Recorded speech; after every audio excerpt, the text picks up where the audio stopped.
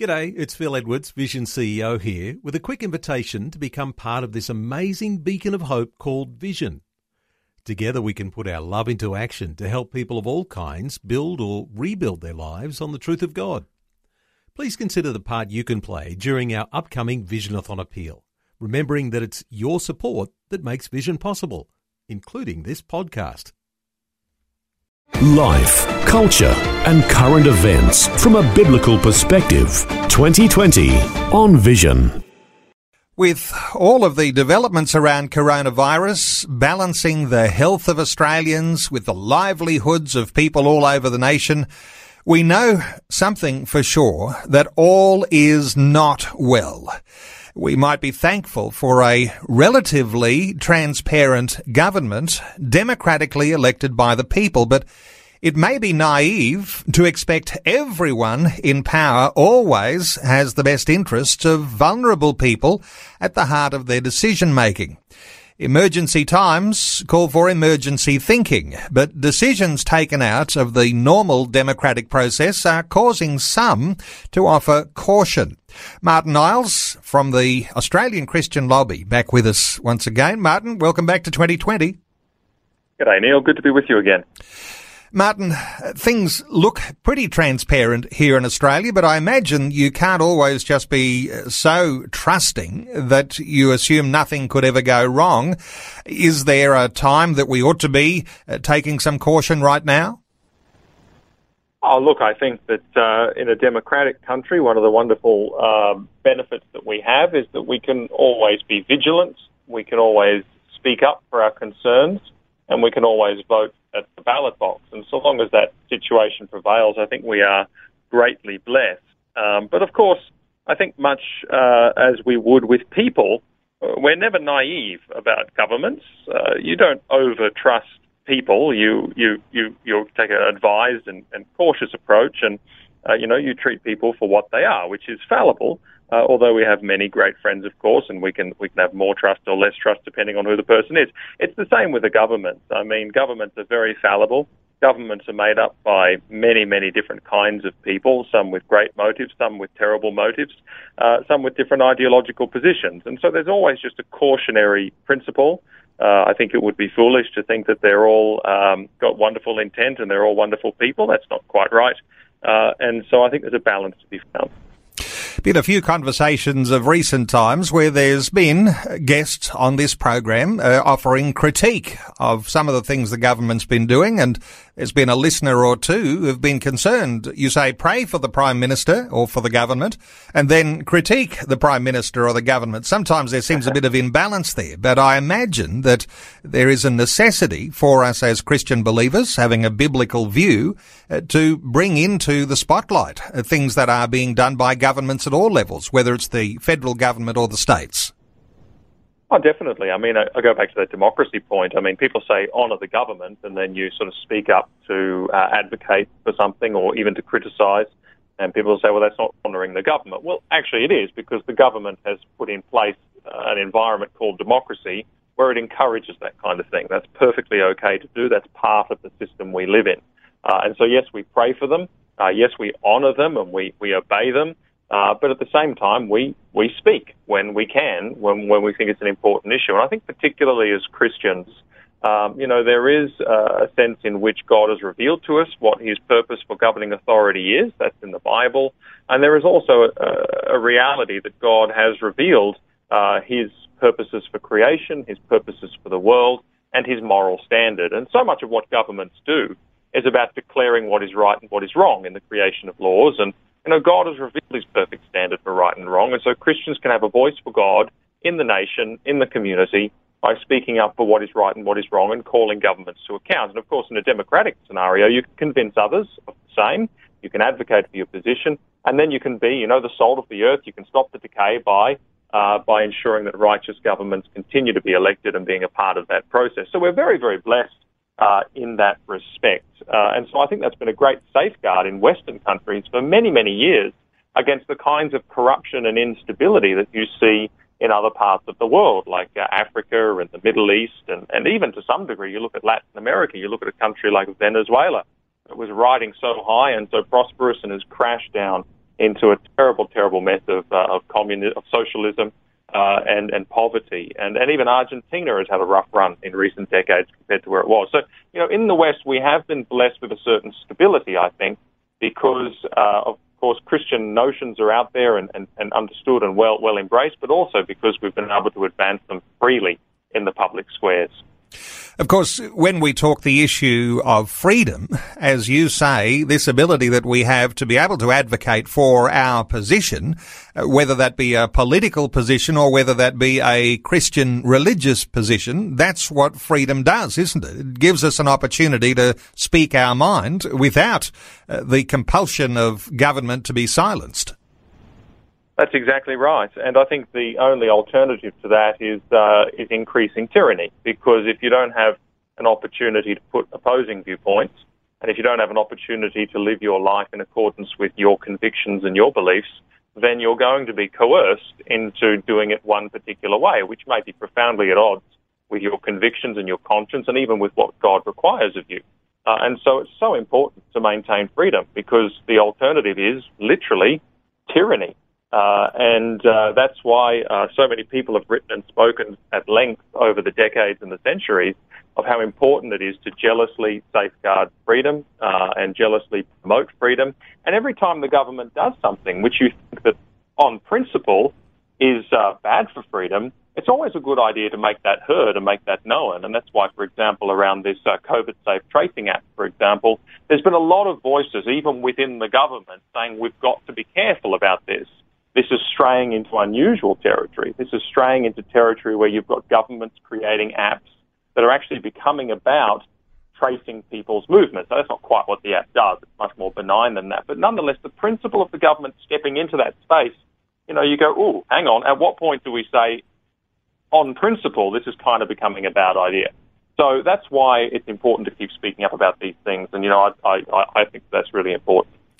I imagine that you really walk a fine line sometimes, maintaining a level of trust, even speaking well of the government, but also taking that right and responsibility to when you see something that might even be an indicator of increasing tyranny. And as you say, as we've spoken over the past couple of weeks about the app, the COVID-19 app, which doesn't look on the face of it like it's something that really bolsters our freedom. It really actually creates something of a threat for some. And I know we won't get into that today, but this idea of walking the fine line, of being a supporter of the good things the government says, but being cautious about those things that might point to the abuse of power. Yeah, definitely. And I think for me, part of it's born out of my close interaction with government and government bodies, and just seeing how that the assumption that all is well and will remain well is a bit foolish sometimes.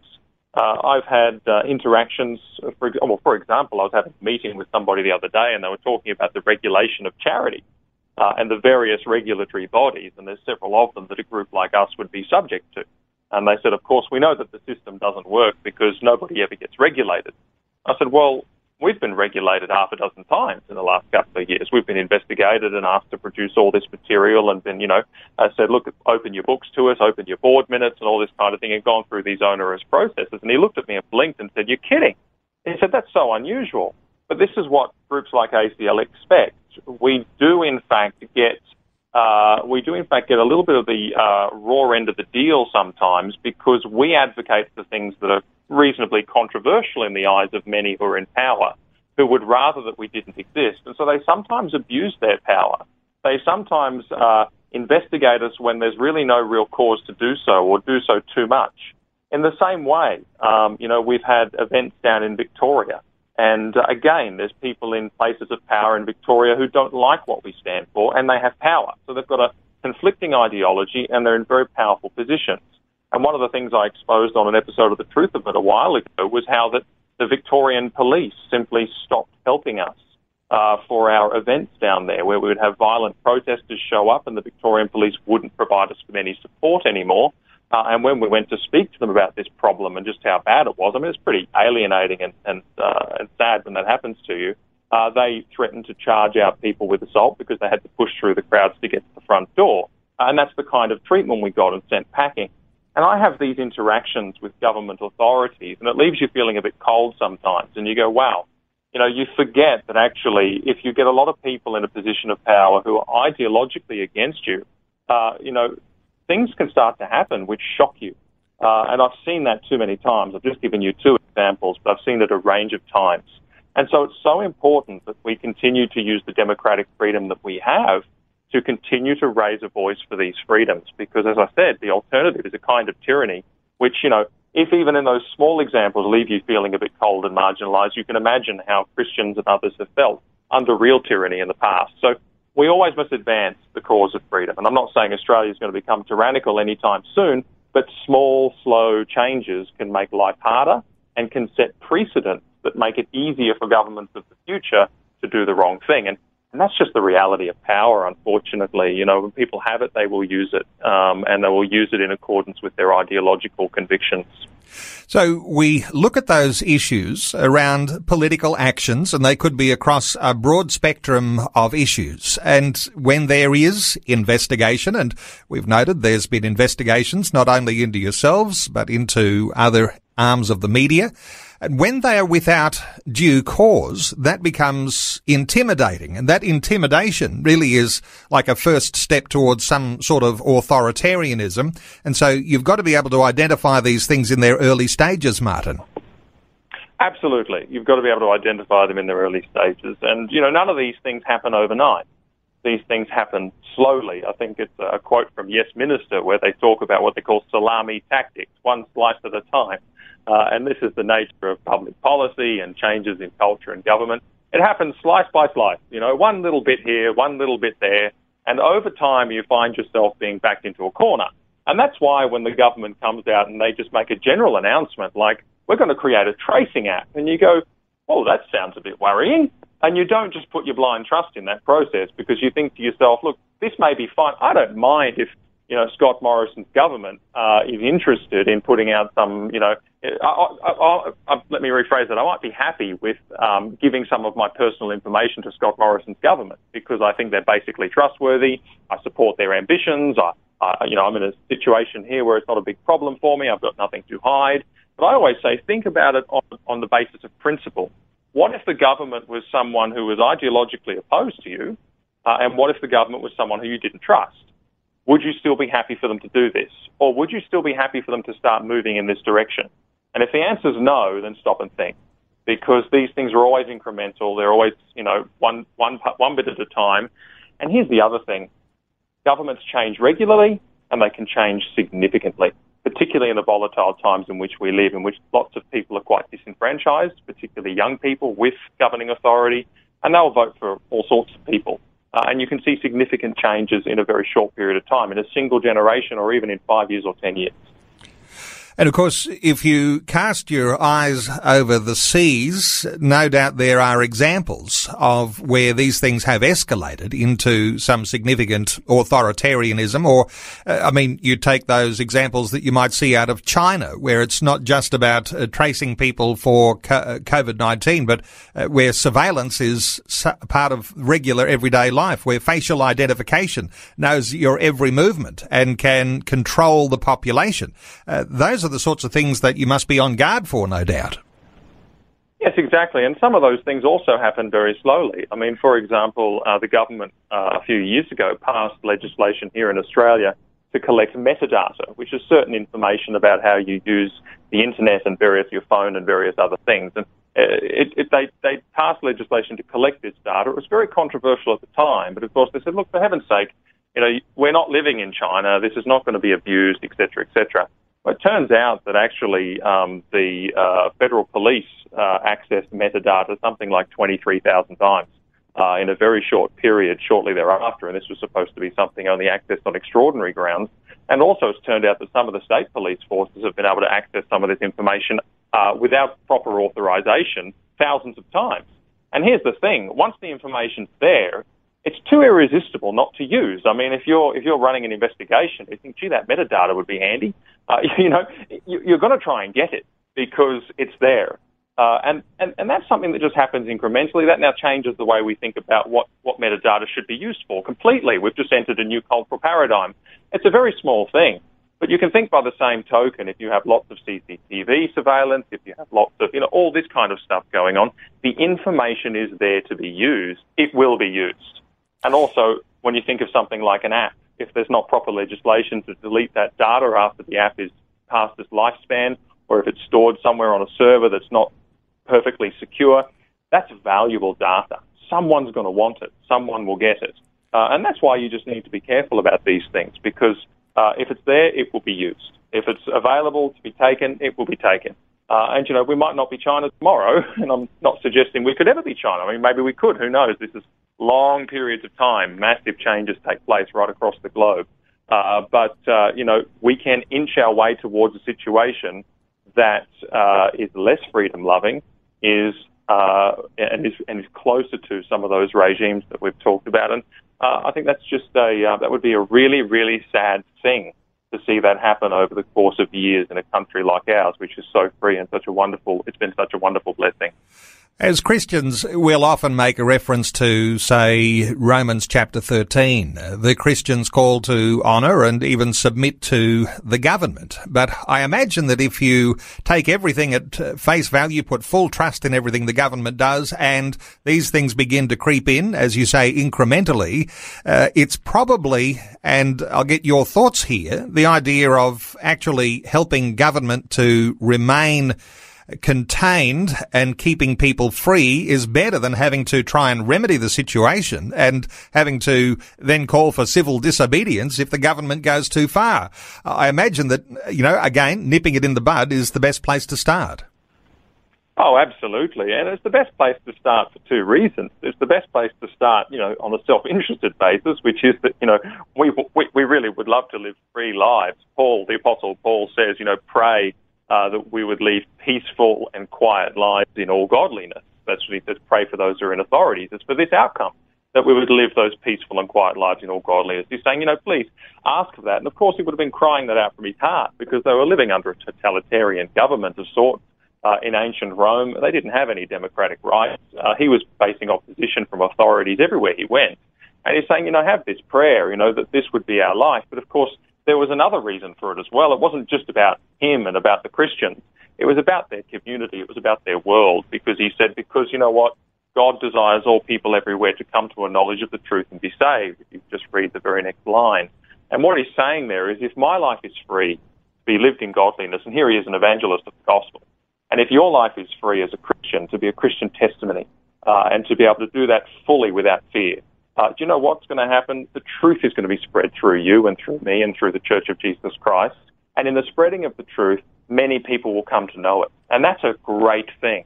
So we're not people who desire persecution. We're not people who desire lost freedoms. We're people who desire, as Paul says, peace and the building up of God's people in peace, in godliness, and therefore the spreading of the truth. That's the perfect situation to be in. If we have been given the gift of being able to advocate for that, which we have in democracy, we should, really not be negligent in making sure that we do so, because there's such a tremendous fruit to be born in a free society where the name of Jesus Christ can be proclaimed and lived and witnessed to fully and without hindrance. Well, beyond the COVID-19 crisis, undoubtedly the government will get back to its usual agenda, and the freedom debate will be flourishing one more time, and perhaps they'll get there to a point where they are really discussing and then voting on our religious freedom. So every action of the government draws into question issues of trust, because we're concerned about the way the government might go. We're talking even things like using terminology like totalitarian or dictatorship or authoritarianism. For a lot of people, that's very disturbing, because we've not been used to that idea. We can see the examples overseas, but we're not used to thinking about those sorts of terms in Australian society. Martin Iles, let me point people to the Australian Christian Lobby website. And just honour to you and the team at Australian Christian Lobby as champions of freedom and playing a big role when it comes to issues of religious freedom. And we know that means freedom of speech, freedom of association, freedom of conscience, freedom of political communication, and freedom for academic people to be able to put their perspective without being contained by government regulation. acl.org.au. That's the Australian Christian Lobby website. Undoubtedly, the ACL continues to need some more friends and partners, people who'll pray, people who'll financially support. Martin Iles, thank you so much for taking some time to update us once again today on 2020. Thank you, Neil. That's always my pleasure. Thanks for taking time to listen to this audio on demand from Vision Christian Media. To find out more about us, go to vision.org.au.